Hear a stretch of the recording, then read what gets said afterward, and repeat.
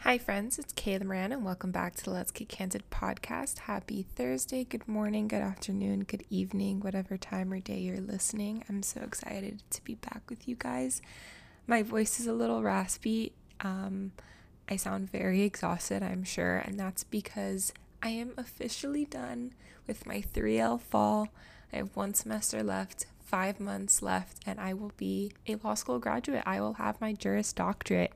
And today was my last day of finals, and it was a 24-hour take home, and I'm running on very little sleep. Thankfully, I got a nap in. I am exhausted after that exam. I got some sleep last night, but just a crazy morning with my electronic Blue Book exam software giving out on me twice, having to restore it, making sure that the right submission got sent to my professor or will get sent to my professor by the records office at my school. Checking in with my favorite librarian and one of the women who work in the clinic and saying like happy holidays and like checking in with them before I fly home tomorrow. So as you guys are listening to this, I will be on a flight to Miami for a month. I'm going home. It's winter break and I cannot wait to be home. I have some really exciting stuff in the works, like I've said before, and I'm just really excited to be home and see my friends and my family and get to take a few weeks off from school because next semester is gonna go by really, really fast. We start late in January already, and we're just gonna hit the ground running. A month and a half spring break, another month and a half graduation, which is the most anticlimactic graduation ever because my parents will be going back home without me. I'll be staying here in Knoxville and studying for the bar up here, even though I'm taking the Florida bar, just so I don't get distracted. And then I'll be permanently moving back to Miami in July, taking the Florida bar exam, and then that's it. We're done.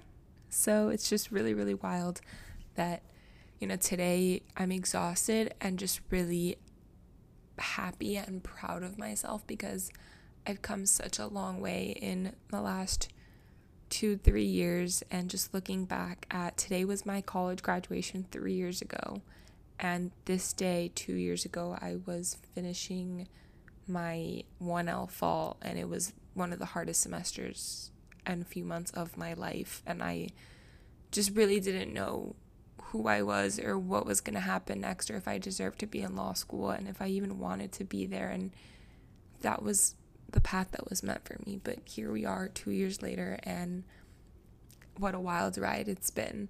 So yeah, I don't really have a suck and sweet of the week for you guys this week. I just really wanted to say that, and I'm just really excited for what's to come. And 2022 is looking up. It's looking really bright. I cannot wait to see what's next. That's my intro. And I have a really exciting episode for you guys today. Gabby Valdes is a dating coach, and when I discovered her on Instagram, I think through someone else's podcast, I was absolutely obsessed.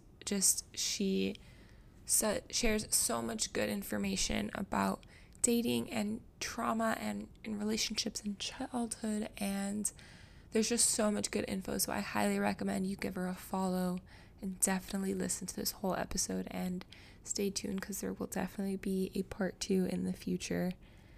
And there's just so much good stuff in here, and I don't want to spoil it too much. So I'm just gonna shut up and let you hear everything that we talk about. This conversation was like therapy for me. I learned so much. I got so much out of it, and I really hope you guys get something out of it as well, because there's some really, really good stuff in here. So without further ado, meet Gabby. Hi, Gabby. How are you? Good. Thanks for having me, Kayla. I'm so excited to be here. I'm so excited to chat with you. So you are a dating coach and a behavioral analyst. So what does that mean, and how did you get into that? So actually, I was a behavioral therapist and studying to be a behavioral analyst turned dating coach. Gotcha. So like, I do have that background. I do have that clinical training. However, I pivoted more towards using that wealth of knowledge specifically to relationships and dating. And then I also have a background in communications because communication is so important in terms of relationships. So the question was like, how did I get into this? Yeah. Or like, what are those things? What are they and how did you get into that? And I'm glad you said the thing about communication. We'll get to that in a second. But yeah, how did you kind of know this is something you wanted to do? So the unpolished story is really, I did not wake up one day or like graduate from college being like, oh, I'm going to be like a dating coach or really focus on relationships. I think it was a passion and a like side project for years before even deciding to do it. I tried a lot of different things. And I also kind of grew up hearing like, oh, you can't commit to anything. And so like, what I realized that was actually a positive thing. I realized I have like so many experiences. So like I've been a teacher, I've been a behavioral therapist, I've worked with like nonprofits and startups doing like communication. So in that process, in that journey, I realized what I really do love doing is working one-on-one with people, and because that allows for us to really go deep. And then I had like a light bulb moment where I was like, oh, I really like life coaching. And then it took me 3 years to finally jump on that. I think a lot of it was like, oh, I can't do that. Who do I think I am? And then after like 3 years of being like, you know what, I'm scared to this, I'm going to try it. I did it. Love the program that I went through. It was really transformational. Learned a lot about like negative self-talk and mindset and beliefs and patterns. And then did that for a couple years. And then personally, I have gone through long-term relationships where even if I was dating a different person, I was running into the same issues. Like, why is my anxious attachment style being activated? I've learned all the self-coping things. I know how to communicate, but why am I still attracting people that are avoidant or non-committal? And then I'm laughing because you know that we're going to go all into this later because same. Exactly. And a lot of people can relate to this. So if you're listening to this, know that you're not alone. There's nothing wrong with you. I spent like decades dating this way. And so after a short but intense relationship, I swear, I thought he was the one. He was all in to what I thought was all in at the time. Told me that he never felt this way, was really communicative, like planned dates in advance. Like, oh my gosh, he's so available. We even planned to go to a wedding together. And there was this one night where I felt like he was actually opening up. And then he was like, I've never felt this way before. 24 hours later, he dumped me. And he pretended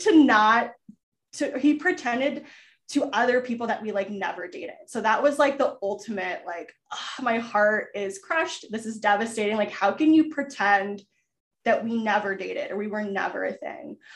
So from there, I realized something has got to change.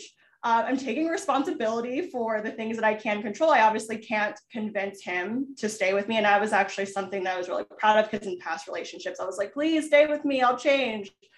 And so I know I respected his decision and then let him go. Of course, the wounding was still there. Like, there's a lot of devastation, like, oh, I don't feel worthy of love. Why did he change his mind about me suddenly? And then I started to realize, okay, well, what are the things that I can get curious about? And it was like, well, who am I attracted to? Why am I attracted to this person? In some ways, why are they familiar? But then also like familiar in a way that's like, ooh, I can't live without you. You're really sexy. The connection we have is so deep in terms of familiarity. But then also, why am I familiar with people that say that they're interested or even say that they're not interested, but then continue dating you or just completely end things? So that's when I started to notice that relationship pattern. And I realized it had a lot to do with like mindset of like, oh, I need to also believe that I'm worthy of love, which is also really challenging because if I've had experiences that validate that I'm not worthy of love, where the heck do I even begin? So from there, I, applied what I learned with life coaching. I also got training and intimacy from my dating coach and psychotherapist, Ken Page. And that was just completely life-changing. Like, changed my whole perspective on love, redefine my definition of love, which is really helpful because oftentimes singles have a skewed, and we'll get into this, a skewed definition of what love is based on childhood. And so we aim, like when we have one definition of love, and if we haven't had examples of healthy love growing up, either intentionally or unintentionally, we tend to aim for that because like that's the only thing that we know. So redefine what love meant to me, started also practicing skills around like receiving reciprocal love instead of deflecting and, you know, thinking that it was weak to like want someone to help me or do things for me, or like I didn't want handouts. So like really shifting that mindset of like, oh, I am worthy of someone like driving to come see me.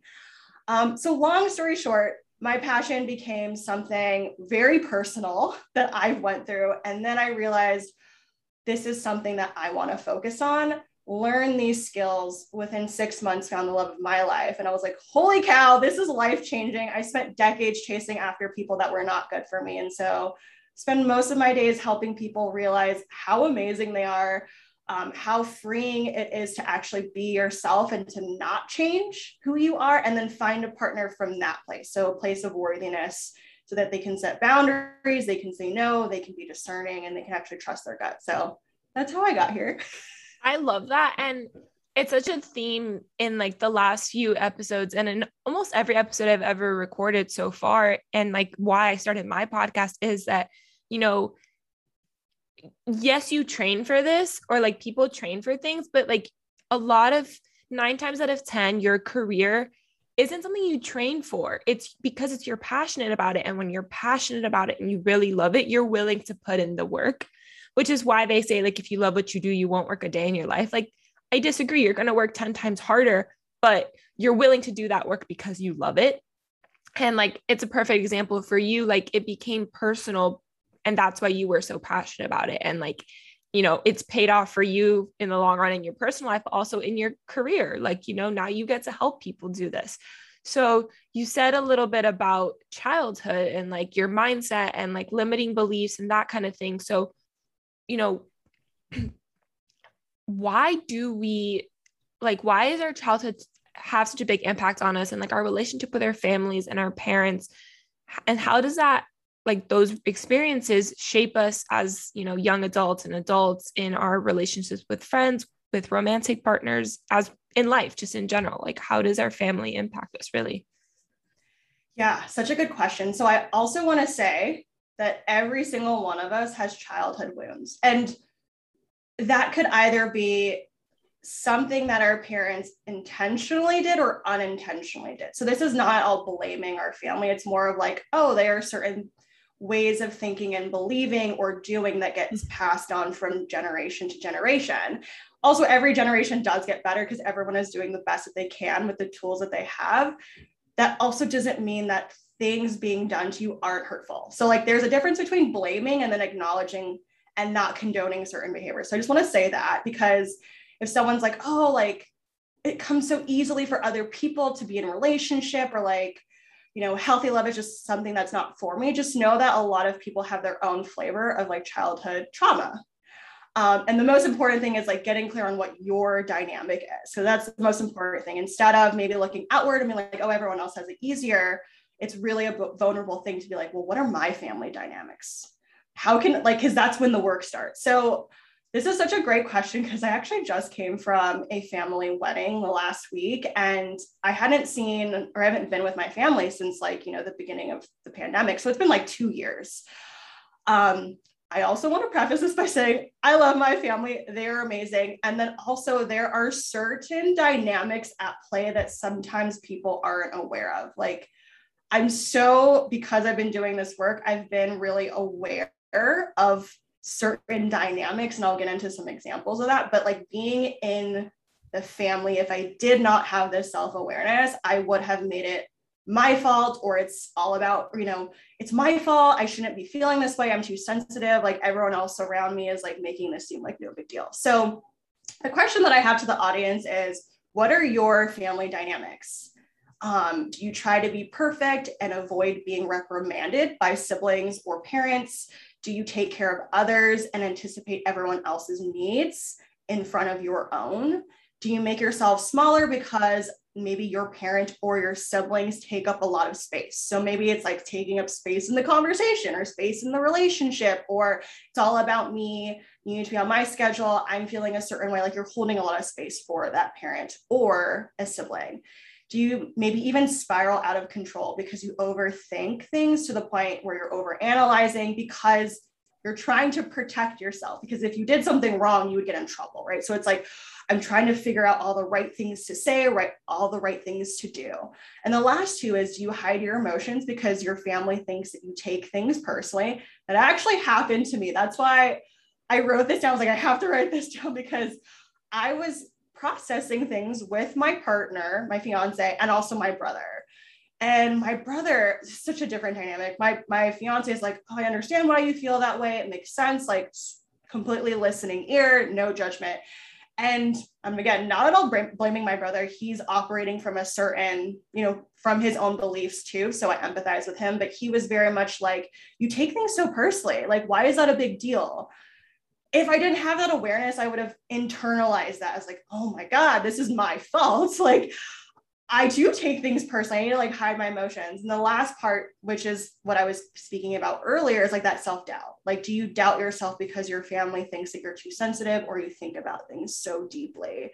So that's just kind of like, you don't know the water that you're swimming in until you like jump out of the water, because we're so immersed in it. Like, I would have not realized that these conversations and these dynamics were hurtful had I not experienced something else. And that's really challenging, because I know a lot of singles, they're like, it's impossible to find healthy friendships, or it's impossible to find a deep and meaningful friendship. Everyone just wants to have small talk. I really want to talk about things deeply, or it's impossible to find a love of my life. And I just want to say that I hear you, because if you're immersed in these dynamics on a daily basis, it feels impossible to find anything different. Yeah. Like, there's so many good things. Like, I can go so many different directions, but it's just, I've had to do a lot of, I've been doing a lot of this work myself in the last few months, the last year and a half, really. And, it's so true, because I am a very sensitive and emotional person, and the people in my family are not. Not that they aren't sensitive, they just don't show it the same way that I do. And I'm, unafraid to be open about my sensitivity, and they're not. So it's like, sometimes it's like too much for them to handle. And like, you get told that you're too much, you're too sensitive, you're too passionate, you're too this. And I've really had to like dig deep and look inward and be like, no, like I am all those things, but that's not a bad thing. And I'm okay. And I'm proud of that. And it took a very long time. And it still takes it's hard for me. It's really, really hard for me, because my relationships, not just romantic, but friendships, I've always struggled with making friends. And I have more friends now through social media than I ever have had like physical in-person friendships. And I mean, a lot of that is COVID, and a lot of that is also being at school 3 states away from my house, my parents' house where I grew up, and wanting to return there, and I'm making friends there. So when I return, I have like friends. But it's really just because social media has allowed me to connect with people who have the same interests as me, whereas not necessarily being in school, I'm surrounded by the people that, have the same interests as me, even though we're studying the same things. We all come from different walks of life and different experiences. So I think it's so important that you say that, to like really for people to dig deep into themselves and like evaluate like their beliefs about their family and their experiences growing up, and like why they feel the way that they feel, and that it's okay to feel those things. So I love that. And it's so funny, because my brother would never say like, why do you take things so personally? At least I don't think he would, but he's younger, and he just has his own experiences. And like, I empathize with him because he has had his own experiences, growing up, but he just doesn't get it. And like, that's okay. I wouldn't wish a lot of my experiences on a lot of people in my life. And, so I'm glad he's never experienced it, but it's also hard when they don't get it. And that's a lot of times my struggle with people, is that like, I can't make someone understand something if they don't have their own experiences to understand it, or even if they don't have the experiences to the willingness to listen and learn. And a lot of people don't, just because they can't empathize.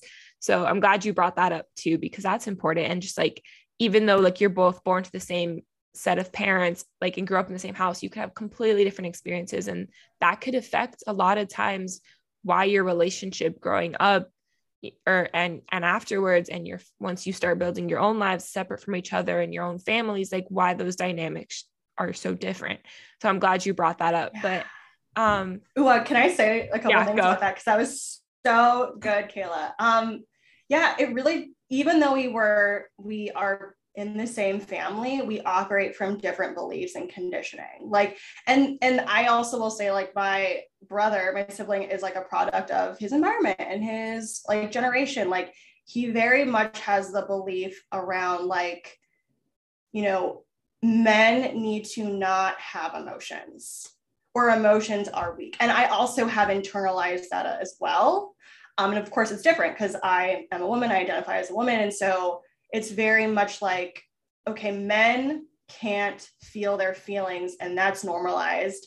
And then also I should not be able to feel my feelings, but also there's slight permission, because in our society, women are also given permission to vent to other women. So it's just like these interesting dynamics of like how we grew up believing certain things and how they all still show up in our relationships. And it's really important too, to the point that you said of like connecting with people that do get it, because even though in my family, I may not be fully seen, and that's okay. It hurts, but also I'm like empathizing. We have different views on the world. That still does not hold me back from going after the type of relationships that I do want. So even then, hearing that from my brother, you're being too sensitive, I'm like, I'm at a point in my healing and personal development journey where I don't take that personal. I'm just like, okay, that's your own beliefs. I understand where you're coming from. And also I'm operating from a completely different mindset, because I also have people in my life that really love my sensitivity. And I think that's also why I do the work that I do. I could not be talking about relationships and childhood wounds and traumas without being sensitive, without being empathetic to a lot of what other singles looking for love or my clients are going through. If I didn't have that sensitivity, I feel like the coaching would just not be transformative at all. So I love what you said about being proud of these qualities, and also knowing that you're not going to be for everyone, and that is okay, because you don't want to shape shift yourself, which I did for years of like, I'm going to hide my sensitivity, or I need to get over my sensitivity in order to be in a relationship. And I love this with my clients, because like week one, they're like, oh my gosh, I did not realize that sensitivity was actually a good thing. I thought I had to fix that before I started dating. And so now they've realized like, oh, this is great. Sensitivity allows me to tap into other people's emotions. I can sense when things are not as they seem. I can kind of read through the lines or certain behaviors, and it allows them to like empathize with other people. Again, it's not making other people's abilities right or wrong. It's like, oh, okay, I have a certain set of skills and gifts, and that's okay. And I'm going to protect myself, create boundaries when I can. And then also create relationships, friendships, date people, relationships that they understand and they appreciate and they love my sensitivity. Yeah. I was thinking like we grew up seeing like all those like cheesy quotes and like memes and stuff. Now it's like, I'm not everyone's cup of tea, or like, I always used to say the one of like, I'm not everyone's cup of tea, but it's fine. I drink whiskey because I do. And I mean, I drink both, but I don't know, like stuff like that. Growing up, I would always like tell myself that. And like, it was my way of like rubbing, like like putting a Band-Aid on the wound. And like, I'm glad I did, because from a very young age, I knew that I was those things. And like, I was always proud of it, but I knew I had to hide it because other people didn't get it. And like, now I'm grateful that I've been able to see the true value of it. And I still jokingly say those things because, sometimes, I have to put the emotions away and like, we have to, but I wouldn't be able to show up the way that I do on this podcast, online, even in my personal life, even in my academic life, if I wasn't truly aware of my sensitivity and my emotions, and I wasn't putting my energy into being 100% myself. So yeah, it takes a lot of work to get there, but I think it's, and it's still something I struggle with. Like, I'm proud of it, but it's still something I struggle with, on a regular basis to be fully proud of my emotions, but I've never shied away from them in the sense of like crying in public if I have to, like, because I have to, and it's a release. It feels good. And, it's hard. It's really hard to do, but I'm, yeah, I mean, so I don't know. I lost my train of thought, but, so yeah, once you are doing that self-awareness and work and you're putting out there the version of you that is, most aligned and self-actualized, and you're at the best place for yourself at that current point in time, like, how do you start now finding, where do you look for those friendships and relationships? How do you find those, start attracting that good energy, those people in your life, whether personal or, or romantic? Like, how do you start meeting the right people? You said like once you started doing the work and then really fast within 6 months, you met, your fiance now, like how does that happen? Where do we go from there? Like, you've done the work, you're actively doing this work, your clients are doing this work. Where do you tell them to do next?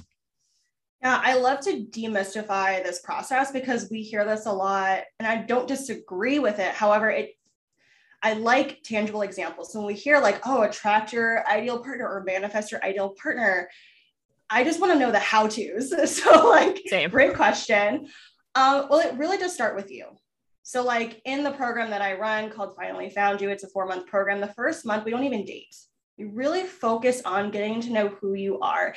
And this isn't like surface level. This isn't like, I like, doing certain hobbies, or like, I'm not going to date anyone who's like shorter than me. It's not like that. It's like, who are you? And like, what is important to you? Like, your sensitivity, is that something that you felt ashamed of? Why did you feel ashamed of it growing up? Where do you feel safe being sensitive?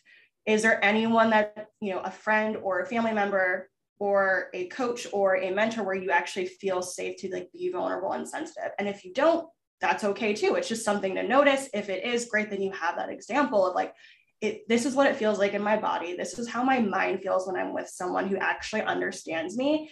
So then from there, you're able to have a clear idea of what you're looking for. So it's a lot of like understanding who you are and asking the questions, like the hard questions of like, what do I feel ashamed of? Maybe you feel ashamed of wanting a committed relationship because maybe you have this belief that even though you want a committed relationship, showing interest in someone else will make you look weak. Or if you actually tell someone on the first date that you want a committed relationship, they might think you're desperate. So like, there are certain beliefs that we have that hold us back from finding love. And so that's why the first month or so is really getting clear on like, well, what mindsets are you operating from? Then introducing a new paradigm, because it's not like we're going to eliminate something and that's it. It's like, we need to, the behavioral therapist to me is like coming in, we need to replace it with a true and positive belief. It's not toxic positivity where it's just like, repeat this over and over until it feels true. It's like, where are you on your journey and what feels true to you? And then we can recalibrate, because we never want to gaslight ourselves to believing something that doesn't feel true. So when you understand who you are, then you can also understand what's important to you. Well, what do you feel uncomfortable with? Is it like, I don't feel comfortable having sex until I actually know the person, or I feel comfortable only going to dates out in restaurants instead of having them come back to my apartment or their apartment. It's like, once you know who you are, then you can also get really clear on what's important to you and what that actually looks like in terms of dating. Also in relationships, or friendships. So say it's really important to you that like honesty and upfront communication is really important to you. Maybe you had a past belief where being upfront meant you were bossy or rude or selfish. Rewiring and reframing that belief to, oh, it's actually kind to be upfront and honest. Then you go out into the world and you start practicing it, which is really scary, because if you're used to not expressing what you need or what you're comfortable with, then it's going to feel really scary to suddenly tell a friend like, hey, I actually can't go out tonight. I want to stay in. I'm feeling introverted. Because that can be really hard if you're used to saying yes all the time and your friends are like, yeah, you're the yes person. Let's go out and have fun. I need this. Then when you start saying no to them, you may or may not hit certain frictions. So part of knowing yourself, it gets a lot easier to express what you want and need, say no or say yes, because despite how the other person receives it or doesn't receive it, you'll be able to not necessarily internalize maybe their responses or reactions, because you know that you are being true to yourself. It doesn't mean that it's not going to hurt. Then also, this is more information for you to be discerning with who you surround yourself with, whether it's friends, family, or even a relationship. And going back to the example around conflict, like for me to be in conflict, because conflict is going to happen, the most important thing is the person that I'm in conflict with, whether it's a friend or, a partner, is this person committed to repairing the rupture or the conflict in the relationship? If they walk away, or if they don't communicate that they need some time alone, or if they see my need as an attack or criticize me, or they shut down and call me sensitive, then that's more information for me to realize I don't feel fully safe in this. I need to either leave, end this relationship, or express a boundary. So that's really the most helpful thing is, so I could introduce certain tactics around how do you know who's a good friend and list certain qualities. But I think the most important thing is knowing who you are, knowing what's important to you, and knowing what you need to feel safe. This also might be confused with, because I hear this a lot with dating, of I date someone who's the safe option. That's not that. I also have a freebie on my website, which I can share with you, Kayla, which actually shares certain questions around how to gauge whether or not you feel emotionally safe with someone. So I won't go fully into that, but you can check it out on the website. I'll put it in the show notes for people. Yeah, because there is a difference between I feel safe and I feel seen and understood, and I can tell someone that I'm ashamed of something, or I'm embarrassed, or I'm insecure, and they're going to receive it well. They're not going to take it as an attack. And then be able to adjust the relationship or friendship from there. So it really is about being aware, and then also being open-minded to trying certain things so that you can put yourself out there. Because we will never know what we're capable of unless we put ourselves out there. It's going to feel really uncomfortable, but it's also a way for you to understand yourself. So I love the people in my audience because they don't see, or they date to find their person, but they also date to learn and grow. So they can actually treat relationships and dating as an experiment. If I say this, what happens? I'm curious about this. Let me try this. Oh, that didn't feel good. I got rejected, but what did I learn about myself? So it's a constantly evolving process. Doesn't mean that you're not going to be hurt along the way. However, there is that momentum of okay, I am worthy. I can do this. I'm learning new things about myself. This person's not the best fit for me. That's fine. Doesn't mean that I'm better than them, et cetera. It's really seeing things clearly because you know yourself really well. Yeah, I love that. There's so many ways I can go with this because we could talk forever. But just one thing you said towards the beginning of that was it's you don't give them qualities, or you don't ask them what is your manifestation list? Because we have them, and it's okay to have them because you want to get a clear picture of what you're looking for when you're out there actively meeting people. But it's so important to know who you are first and be willing to learn about yourself, because the beauty about dating a bunch of different people is you're not just learning what you do want, you're learning what you don't want, but you're also learning about yourself and you're growing. So I love that you brought that up at the end. But just it's important to not just ask what characteristics do you want, but that's the hard part about dating and dating apps. I'm on them, and I don't know if you were ever on them at all, but I'm sure I was. Okay. I didn't know. Or I'm sure you see your clients on them, and it's really hard because it's only depending on the app, you only see small snippets of the other people, and it's not a full picture. And people put these fronts on and these games, and it's just don't play games. I want to like very early on, if I feel that I can't get deep, like I'm not a surface level person to begin with, but like if I feel that I can't like be deep with this person, and it doesn't have to be like deepest, darkest childhood secrets, but like, you know, like just like we can talk intellectually. Like I'm the type of person that like the most attractive thing to me is intellectual stimulation. Like obviously looks are important, but like I need to be emotionally stimulated. And so if I very early on don't see that happening, it's just like, that's it. Like, it's not going to happen. Or if like from not even liking you on a profile, but like if I can tell from your profile that you're just probably aren't going to be that person, or you're only looking for like a hookup or whatever, like I'm going to pass. So I like that you brought that up, like how important to know you and like who you are and what you want out of this experience, and be willing to do the work on yourself, because it makes the active dating process easier. Because it's not just like everyone says like you have to date a million different guys, like kiss a lot of frogs to find the right guy, and that's true, but it's also like you have to be learning each time you do it, not just going through the motions. And it's really hard and it's really exhausting to go through the motions of meeting a bunch of different people, but like, and growing from them, but that's the best way to do it. I love what you're saying. And also I hear this a lot too, of like, you have to kiss you have to kiss a lot of frogs to find your prince. And I want to offer a different mindset around this, because there is a way to I don't agree with that. I don't agree with that in the sense of like going through the motions of it, but like I agree with it, that sentiment, in the sense of like, it's very rare nowadays your first boyfriend is the person you're going to marry. Like that's my parents' generation, you know, like maybe yours, like they've been together since they were 15 years old. Like that's really, really rare nowadays.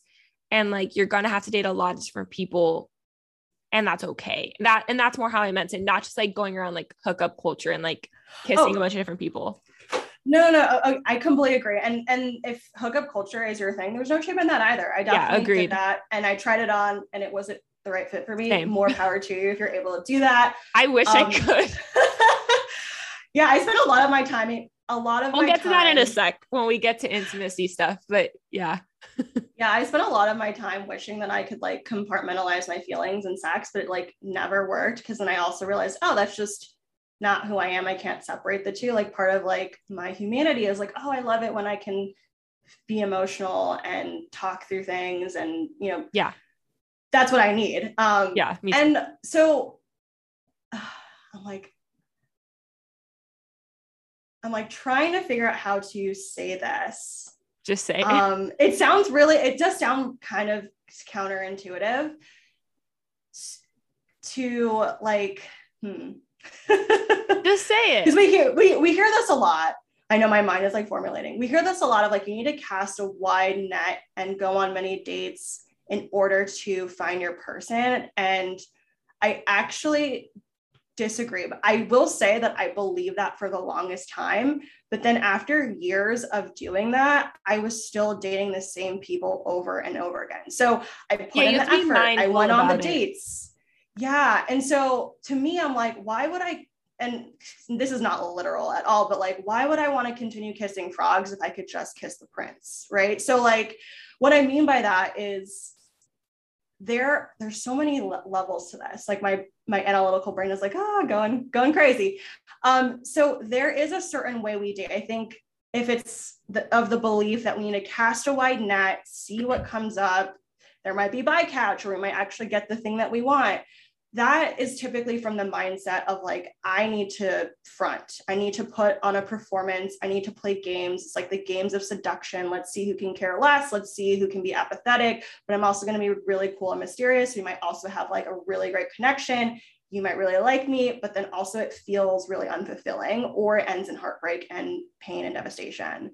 So that's like one way to operate. And then also the other way to operate, which I was able to do with support from my coach and my community, and seeing dating and love and intimacy completely different, was when you don't play these games, you can actually be yourself. But being yourself is really scary.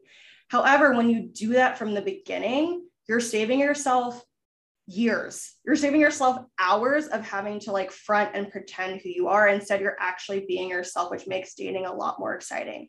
second part is actually getting really curious about who you're attracting or who you are attracted to and why. Again, this is like the psychological thing, because had I not reflected on who my type was, I would have not been able to change that. And I promise you, I would have never noticed my fiance now on Hinge.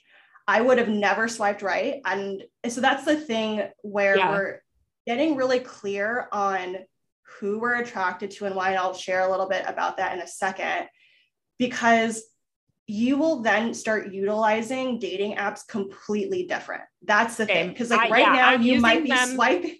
I'm using them so different now because like I said, like the reason I don't agree, like I actually am more towards your mindset of it now. I just said it because it's something that we hear a lot, but I'm meeting a lot of people, and I say that in air quotes. Like I'm meeting a lot of people on dating apps, but very early on, I know, I know my type, not just physically, but like emotionally, like emotional capacity, emotional intelligence, that is attractive to me. And it's so important to know like what you're attracted to, like you're saying, like, and I can pick that up really early on, even on a dating app, because I'm coming from a place of like, I know, like, I'm not that I'm putting everything out there right away, but like I'm putting it out there to see who's receptive to that. And if you're not, bye. How, like, I want to get into like, the emotional, like not just emotional intelligence, but emotional, it goes to intimacy. And like, that is something that you and I have talked about, that we both struggled with. And, that's something that I really, really struggle with, which was the catalyst for me wanting to have you on and have these conversations. It's, if you've struggled with relationship trauma, or even for me, it stems from even childhood trauma, which we've all experienced, and so what do you like when people think intimacy is just sex and like physically like intercourse, but there's so much more to it. And to me, like it's more important to me to have an emotional like intelligence and like emotional capacity. And like that to me is intimacy, where I can truly be myself and share myself. And like, I don't feel, judged or ashamed or like scared to tell you. Like that to me is, I need that in order to physically be intimate with someone. Yeah. So I will also say that everyone is afraid of intimacy. And I like how and everyone also has different levels to it. I like how you describe intimacy as something that's more than sexual, because intimacy is essentially getting close to another person. And that can be, of course, emotionally, physically, mentally, your soul, like, being close and being seen by them. It's beyond what happens in the bedroom. It is emotional as well. And so I just want to say, because I used to think like, oh my gosh, I have intimacy issues, something's wrong with me. But what I have learned is everyone is afraid of getting close to another person. Like, sure, maybe you've also worked through it and you have a different relationship to it, but you're not alone in being afraid of getting close to someone. So like some examples of that are like, intimacy challenges would even be like, do you deflect compliments, or do you deflect when someone does nice things for you? Or do you actually think that they're doing it out of obligation? Because there's certain beliefs around, if I accept help, then that's going to be a handout. It's like, so there are ways of where we deflect getting close to another person. Because if we say, actually receive someone's ability to do like a kind gesture, that will be so much for our nervous system to like even process that we might even flee. So like, that's another reason why I also do the work that I do, is because once we identify healthy reciprocal love, your instant reaction is to run. I had to like talk through this with my coach because I wanted to run. I had like one foot out the door. I was like, I'm not attracted to him anymore. I don't want to do this, because it's such a new environment that you basically get scared off. And the other thing that I will say, because you said so many great things too, I kind of want to go back to identifying your type, and this is all connected, because I also did like the manifesting thing. I did this for years of like, I wrote everything I wanted in a partner down, from like looks, emotional abilities, interests, what they dressed like. Yeah, wait, not to cut you off, but like that, it's so important. Like, cause I did the same thing. Like, I recently did my manifest list, but like people, when they do it, or like, you know, like you write down like in your notebook as a kid, like what you want Prince Charming to be, you only do like the physical stuff. Like, I legit like did physical, career, family, like hobbies. Like, I went like full, like fledged out. Like, and it's so important that you, and like to do that. And it's funny that you did that too, because it's not just manifesting a physical person. It's like the whole person. Like, who are they? Like, literally, like not just family, like my family with them in the future, but like their family backgrounds, their values. Like, I put a whole values list, like to like what they, you know, their view on the world. Like, I want to make sure that they're in alignment. They don't have to be the exact same, but like they have to, you know, you have to be willing to build a life with this person, that they have to go together. So, not to like go too much into that, we can, but like that's a whole other episode. But just like, it's important for people to know, like, if you're going to write a manifest list, like, it's not just physical. It's not just like the superficial stuff. It's also like the really like actual important deep stuff too. So I did the same thing too. And it's like, this is going to be like a yes and. So like for the first years that I was doing this, I was imagining like my partner, I wanted him to be like put together. I was like, oh, I like that clean look. I like, you know, stubble, but mostly like a clean face. I want him to be entrepreneurial. I want him to be ambitious.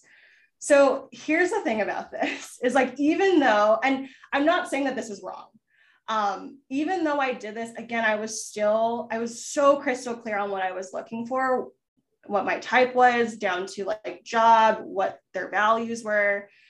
And then I still was dating people, even though they had that sheepskin, I was still like, they looked good on paper. It was still lacking a lot of like that emotional depth. So even in the last relationship that I had, everything like to a T felt, I was like, at that point, I was like, I manifested him. He's an entrepreneur. He's really into kindness and like all these things. But then like when it came to like actual intimacy, like completely cut off contact. And I was like, what just happened?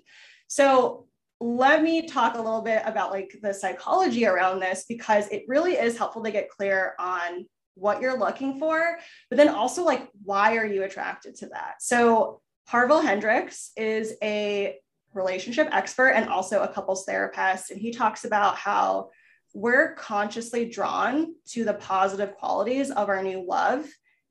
And also unconsciously, we're attracted to the same qualities that hurt us in the first place. So in ways that are familiar. So I'm like, how do I even describe this? Like a good example of this is like, you know, your type might be really charismatic and fun, but also sometimes are really cold and distant, or they show a lovable social side to the public. But when you're at home, they're like really just completely like off emotionally. Like they're so different when you're with them at home.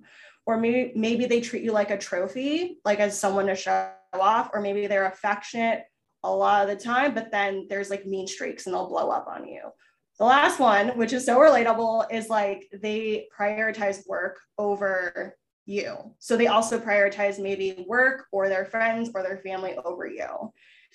So the reason why I bring this up is like, there are certain qualities that I found sexy. I was like, I really want someone who is entrepreneurial. Then I'm also realizing I'm attracted to that because also my family put work first.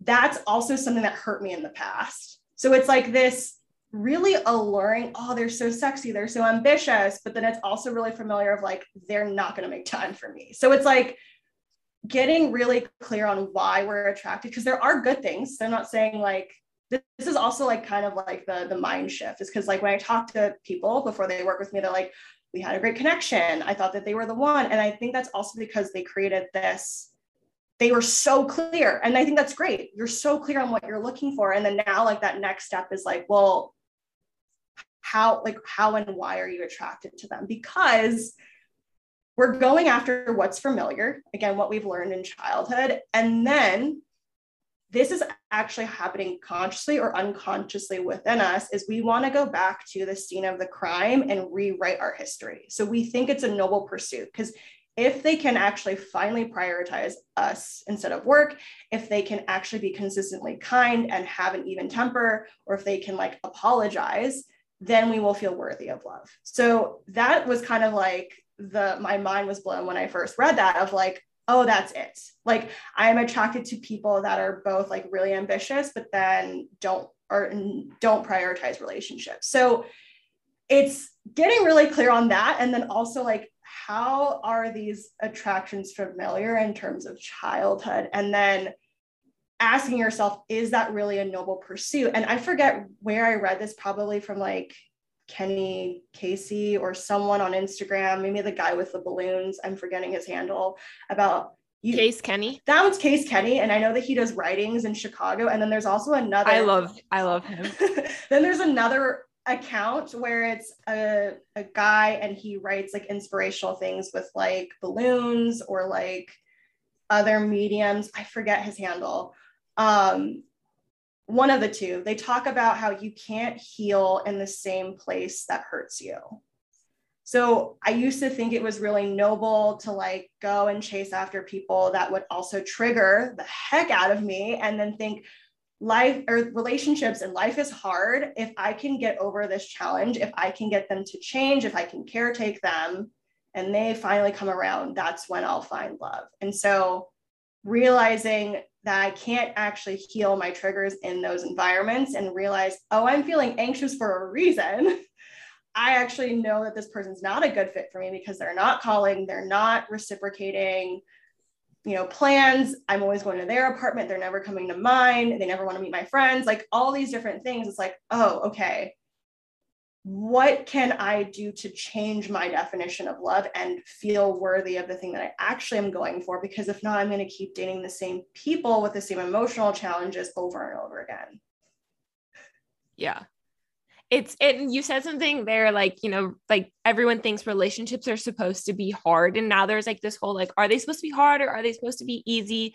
What does that really mean? And I think I want to get back to the intimacy part, but I think it goes to, attachment styles, and like, why sometimes relationships are so hard or so easy is because attachment styles, the two people in the relationship, how they communicate and how they interact with each other, and like their needs and wants and how they're met plays a big role into it. So do you think that relationships are supposed to be hard, or are they supposed to be easy? And why do we have those perceptions? And then what are the attachment styles? Like, how does that all fit in? Great question. Well, I think we first learn how to love in childhood. And if our relationship dynamics with our family is hard, we're going to think love is hard. It's also been taught in media. It's also been taught in, like every Disney movie, of like, if you just wait patiently, they will change, they will come around, they will see how great you are. And just a lot of television and movies. I something that I love to do is like, society propagates that like you can change them. Newsflash, you can't. Yeah, I like, part of like what a fun weekend plans for me and my fiance is like, we like to watch like early 2000s or like 2010 movies, or like rom-coms, and it's just, and even now to this day, we're definitely changing our perception of love, but just like the messaging is like, oh, I was watching one of those the other night and I had to turn it off because I was just trying to watch like mindless TV, and I was like, what is this? This is awful advice. Yeah, of like, you just play the game, like women need to not be desperate. Don't tell them that you're interested. I'm just like, or like, what is Something Borrowed? I think I watched that one. That's the one it was The Sweetest Thing is the one I was watching, but Something Borrowed, it was like one of the options too. But yeah, it's entertaining and there's no judgment. Like I definitely they're great movies. In my old thinking, I definitely have been like, so in Something Borrowed, the premise is like the best friend. I'm like, I'm totally gonna butcher this, but essentially like the woman, the main protagonist, she could not tell one of her best friends from like law school that she liked him.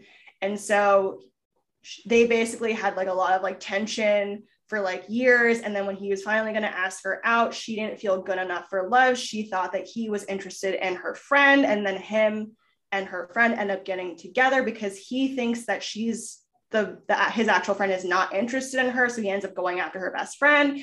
And then the whole movie is like really messy because eventually the guy and the best friend get married. And so the protagonist is like, I have feelings for you. And like, anyways, it's just, and this is really, I know a lot of people can probably relate to this. And also the message at the end of the movie is you can basically sabotage your life and like wait for this man and he will eventually come around. It'll happen. And I'm like, yeah, oh no, that really breaks my heart because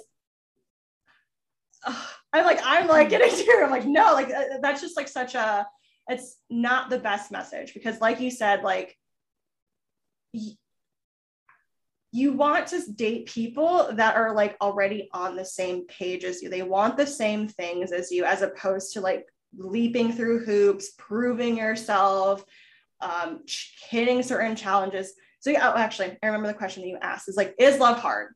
And we like are introduced from this message or to this message by media, family, etc., culture, past generations. And so I will say that, and it's such a complex thing, so I'm going to like try to like succinctly describe this. So I will say that love is not hard. I will say that there are certain challenges. That said, in my relationship now, like our challenge is like, let's, figure out budgeting, or like how are you feeling about starting a new job, or like how are you feeling about family, like processing things that are like really challenging, and also knowing that our commitment to each other isn't wavering. And I think in relationships that are actually hard, it's like you're trying to figure out if you are going to stick around, if you're going to wait, or like, why is this person triggering me? I thought I learned my lesson. It's really draining. It feels very much like a roller coaster. It feels really like hot and cold. I feel like we tend to think that that's the challenges that we need to overcome, when actually the challenges is like, if you're on the same team, life is going to happen and you're going to be partners and work through those challenges and overcome them, versus I'm fighting with you because I don't feel understood, or you did this and it hurt me and I'm triggered and you're not trying to acknowledge my feelings, or you don't want to commit to me. It's like, it's a different set of challenges. And I think people often think, oh, well, no relationship is perfect. Relationships are hard. And to that, I'm like, that also was taught from like family. Like that was definitely taught of like, relationships are hard work. Like if you're not struggling, then it's not a real relationship. But I think it's like, you realizing that you can grow. What is hard? Like you have to think of like what, it's like pick your battles. Like what is hard? Like, I agree. I think it's going to be hard because life gets hard, but like it shouldn't be hard to communicate and like to live with that person and like to build a life with them and like be in a relationship with them, which is where attachment styles come in. And I think a lot of times the reason people say like relationships are supposed to be hard is because they're dating the wrong type of person for them, not just like in like, values and like goals and like ambitions and like personality, but just like in attachment styles and the way that these people put out love and their feelings and their emotions. So what are these attachment styles? And like, I don't know. I think I'm anxious attachment, but I'm actively trying to be more secure attachment. And I think I'm getting better, but I'm still definitely more in the anxious, but a lot better than I was last year. But what are they? And, what's the spectrum, and how do you get to secure attachment, which is the one that everyone should strive to be at? Yeah, I will say that this also ties into, you can't heal in the same place that hurts you. So I am also, or was anxiously attached, and I always found myself in the anxious avoidant trap. So like anxiously attached is like, I can't live without this person. I have a lot of anxiety around love and relationships. I can't focus. I overthink things. I don't know my worth. I am constantly waiting for the other shoe to drop. I'm waiting for them to leave. Avoidant is, I don't need anyone to take care of me. I am great on my own. I'm going to focus on my work. It would be nice to have someone, or maybe it's not nice to have someone, or I'm just going to be like hyper independent and single.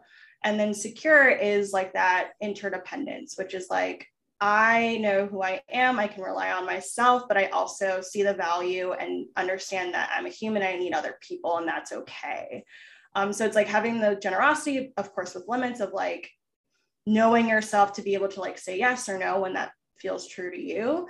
I also, before getting into that, want to say that there is, and I can relate to this, right, of like feeling a lot of shame for being anxiously attached. However, know that there is a reason why, and it's not because there's something wrong with you.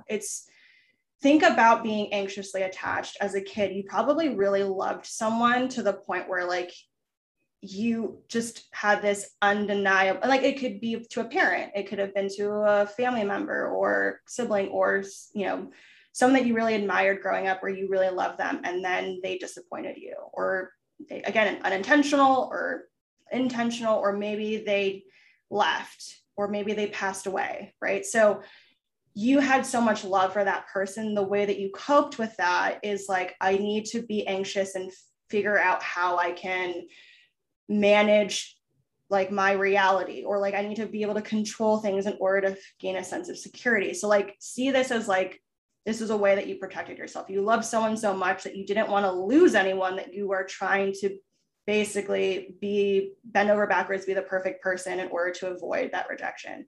Same with avoidance. It's like you love someone growing up so much, but maybe you weren't getting your needs met to the point where you were like, I'm going to preserve myself by creating distance between other people so that no one can hurt me. And then secure is, and again, people can like come in and out of these, and I'm not going to like glorify secure, which I've also done in the past before, like, you had a perfect childhood. It's just like, oh, maybe they likely had examples in their life where those certain skills were practiced. They were able to rely on their family. Then also they were able to have that autonomy to be themselves. So just know that like wherever you fall on the spectrum, like that is okay. There's no shame in that. And so to answer your question, because I would always go after avoidance, I'd always think that I need to fix avoidance, or like be their therapist or their caregiver, or like give them space, let them do their own thing. Like they need to work through stuff. So like, I'm going to distance myself from them so that they can finally figure stuff out. I think part of the reason was, it's like the same thing with like the prince and the frog. It's like, why am I going to continue to put in emotional and energetic labor to making someone change when I can actually just go and kiss someone who's like secure, or like a frog? And also it's easier said than done, right? Because like part of our identity might also be like, I need to caretake. I need to have a role or a purpose in a certain relationship. So again, it all comes back to the beliefs. If we believe that part of a healthy and fulfilling relationship is, I can rely on my partner, it is okay to need other people, we actually then change who we're attracted to. Like you're going to slowly over time lose your taste for people that are avoidant, because you're just like, that's not good for me. Then you're also going to make yourself available to people that are like, oh, I like planning dates, or like, I'm enthusiastic about you, let's go get coffee. Like that's really literally where I'm currently at. It's so funny because it's funny. I was definitely anxious attachment with some avoidant attachment tendencies, and I was highly attracted to avoidant attachment because I'm a very maternal person. And so everything you were just saying, I was like, yep, that's me. Like, I don't know if you saw me nodding my head. I was like, yep, that's me. But yeah, now I'm heading more towards secure attachment and being interdependent. And so I want to talk about inter versus independent, because they're two different things, and you need a little bit of both, but it's better to be interdependent. But it's so funny that you say that, because it's, yeah, like I would date avoidant attachment, and I wanted so badly to not change them. I never tried to change anyone, but it was just like, it made me feel like I've never been the type of person to know that I would feel like my purpose in a relationship. That was never the type of person I was. But like, I like to help people. I don't like to fix people. I never try to fix anyone or change anyone, but I like to help people. So it was just like, I felt I got a lot of like weird satisfaction from like that. And it's a really unhealthy thing to do. So because you lose yourself in the process. Yeah. So I'm glad you brought that up. I can relate. And it's like asking, who are you outside of that role, which is what I love doing with clients. Because it's like, if you take away the helper role, the caregiving role, the therapist role, it's like, well, who are you actually underneath that? And it's like spend time with that part of you, so then you can recalibrate and then actually create a relationship that's more in line with that, as opposed to the role or like the shoulds or the persona.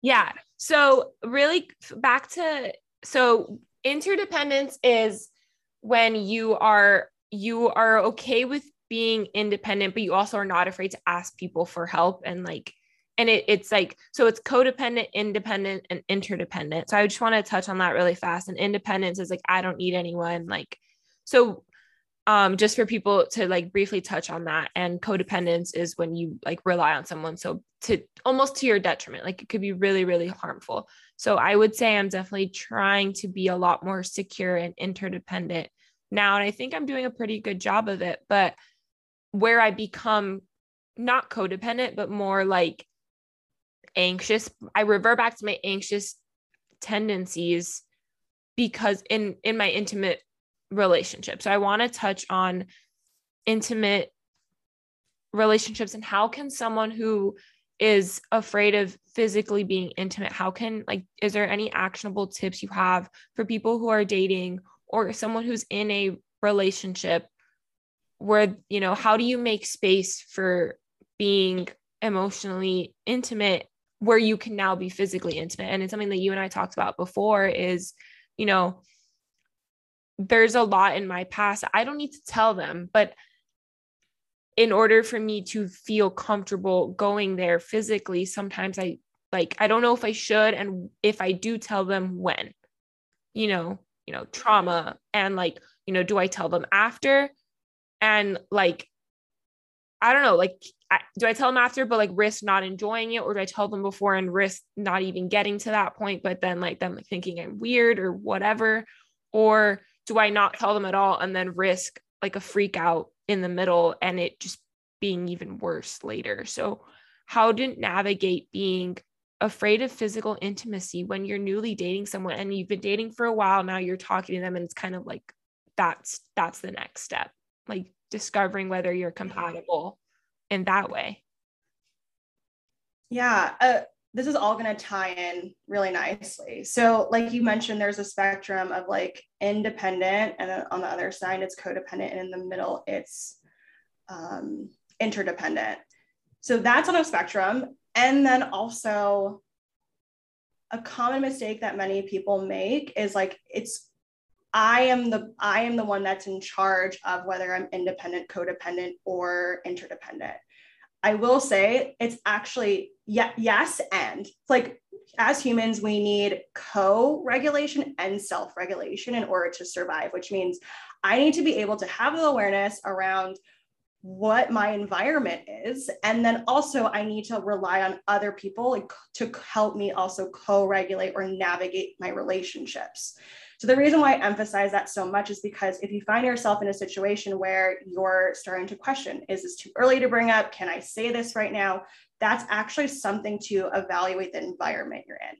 What is the connection or attraction that you're in with this person that is either enabling codependent tendencies in terms of like, I'm questioning what I'm capable of. I'm questioning what I actually need.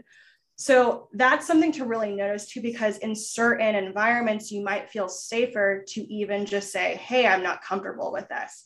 In situations where maybe you're not feeling, 100% safe because maybe maybe you don't know them that well, or maybe you're afraid that they're going to not accept a certain part of yourself, or maybe you're afraid that they're going to leave if you say no.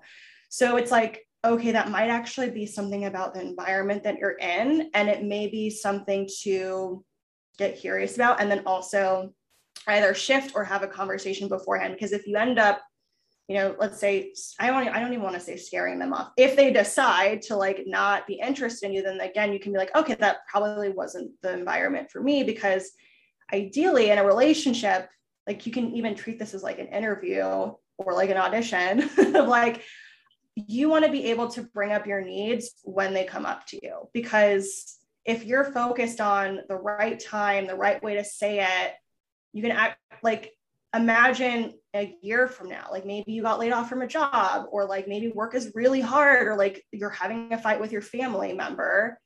Those same tendencies are going to be there. When can I bring this up to my partner? Oh no, like they're struggling with work. I'm going to have to wait for them to like, work to not be overwhelming for me to bring up my stuff. So it's like, treat that as a sign, as likely this might not be the best relationship or connection for you, because you need that co-regulation in order to feel safe for you to even bring stuff up. So some signs might be like, this person's like really open-minded, or like they can actually verbally assure you that like, oh, I can relate to your struggles, or like, oh, I understand why you feel that way. Let's talk about it. Or you're not ready to have sex. Okay, fine. I'm not going to pressure you. Right. So it's like evaluating ourselves, but then also evaluating the environment that we're in. And I feel like many people feel like it's their fault that they're in these situations. They don't even get curious about the environment that they're in to be able to start asking themselves these questions, because they think it's like, oh, it's my fault that I don't want to have sex. I'm not comfortable. I should just say yes. Yeah. No, I think that's such a good like thing to think about.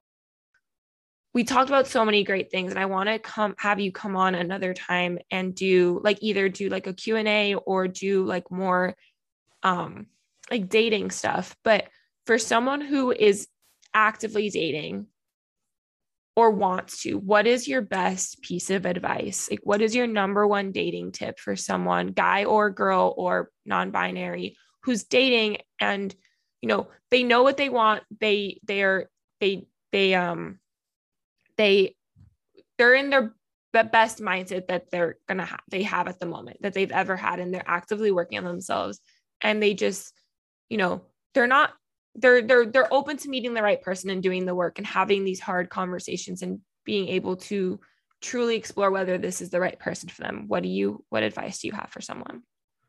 So my advice is, you don't need more confidence. You actually need the courage to start, whether that's like courageously asking for what you need, or saying no in the bedroom, or picking the restaurant, or actually downloading the app, putting yourself out there. Because if you wait to be perfect, or you wait to be confident, you're going to be waiting forever. Confidence comes from putting yourself out there and being brave. I remember also when I first started my coaching business, it took me 3 years, because I had, in my mind, I was like, I have to be perfect. I have to be, confident in order to try. Same with dating. It's like, oh, I don't have any experience of dating. I need to like read all about dating before I put myself out there. So if you wait for all of the lights to turn green, you will never leave the driveway. I forget whose quote that is, but I use it all the time because it's so true. Yeah. So I would encourage you to take that first step, and it doesn't have to be a huge step. It could just be a small step where you're like, okay, I did this because I am brave and I want to keep doing more of these things. So whether that's just download the app, you don't have to swipe, you don't have to create a profile, just download the app. That is a win. Or, tell people that you are interested in dating now. Like, be able to take those small steps, because the more that you do those brave things, the easier we'll get to do some of the harder things, so don't wait for all the lights to turn green before you start. I love that. And courage has always been a word that people say to just use to describe me. So I love, and it's something that I'm very passionate about, is just being courageous and going for it, and like You know, like I said a little while ago, you know, like ripping off the band-aid, like not being afraid to jump in and like just run with it and see where it goes, because you never know where it can lead. So I really love that quote. You don't need the confidence to start, you just need the courage to start. So I really love that. This has been incredible. We need to do more because we can talk forever. But for anyone who wants to learn more about you, either have you be their coach or see the amazing resources that you provide, where can everyone find you? Yeah, I have a bunch of like free resources on my website at gabriellevaldes.com. Check out my blog. I have a bunch of also like freebies. So like checklists to make sure that you're dating the best fit for you, or like how to assess whether or not this person is good for you or bad for you. So go ahead and check it out there. And I also do hang out on Instagram and have like interviews and really in-depth posts. So feel free to check out my Instagram and my website. Oh, also the last thing is I do more tangible how-tos in my newsletter too. So I have a weekly newsletter where I share something for you to like implement immediately, or something that will like have or inspire you to have that aha moment so that you can use your time while you're dating more effectively and so that you can be yourself. So yeah, I have those 3 ways to get in contact with me. Thank you so much for having me, Kayla. I will put everything in the show notes. Thank you so much. This was so great. Wasn't she just amazing? I hope you love this episode just as much as I did. I cannot wait to have her on for part 2. So don't forget to leave a rating and review, screenshot and tag us if you like this episode. It's the best way to grow the show. Please subscribe and follow on Spotify or Apple Podcasts or wherever you listen. Don't forget to give her a follow as well, and shoot us a DM and let us know your favorite part of the episode and leave us any questions, so when we do a part 2 in the future, we can answer any questions that you guys have. And definitely check out the show notes below for all of her info and any resources that we talked about in the episode.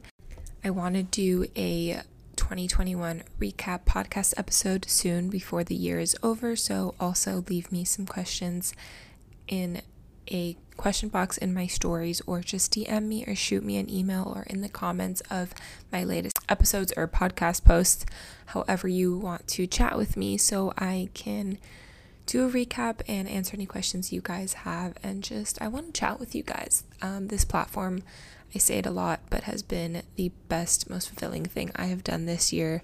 It's only been like 3 months. I think this week is exactly 3 months, and it's just been the best experience ever. So I'm so grateful for this platform, and we have reached over 1,000 downloads, and that was one of my main goals for the podcast for 2022, quarter 1. So the fact that we're hitting it in quarter 4 of 2021 is just incredible, and I'm over the moon, through the roof excited. I feel so happy, and just really this is something I'm meant to be doing. So thank you so much for listening to this week's episode and to all of our episodes. Episode 14, I can't believe that we've been doing this for 3 months now, and you guys are really loving it, and I just definitely let me know who you want me to have on in 2022 as well, and I look forward to chatting with you guys next week, even though it's Christmas almost. I think there will be an episode, probably short and sweet, probably another Q&A solo episode, but I really wanted to get this episode up for you guys because it has a lot to do with family and relationships, and it's the holiday season, and it's a really fitting episode as we go into spending time with our families for the next few weeks. But yeah, thank you guys so much for listening, and I'll talk to you guys next week.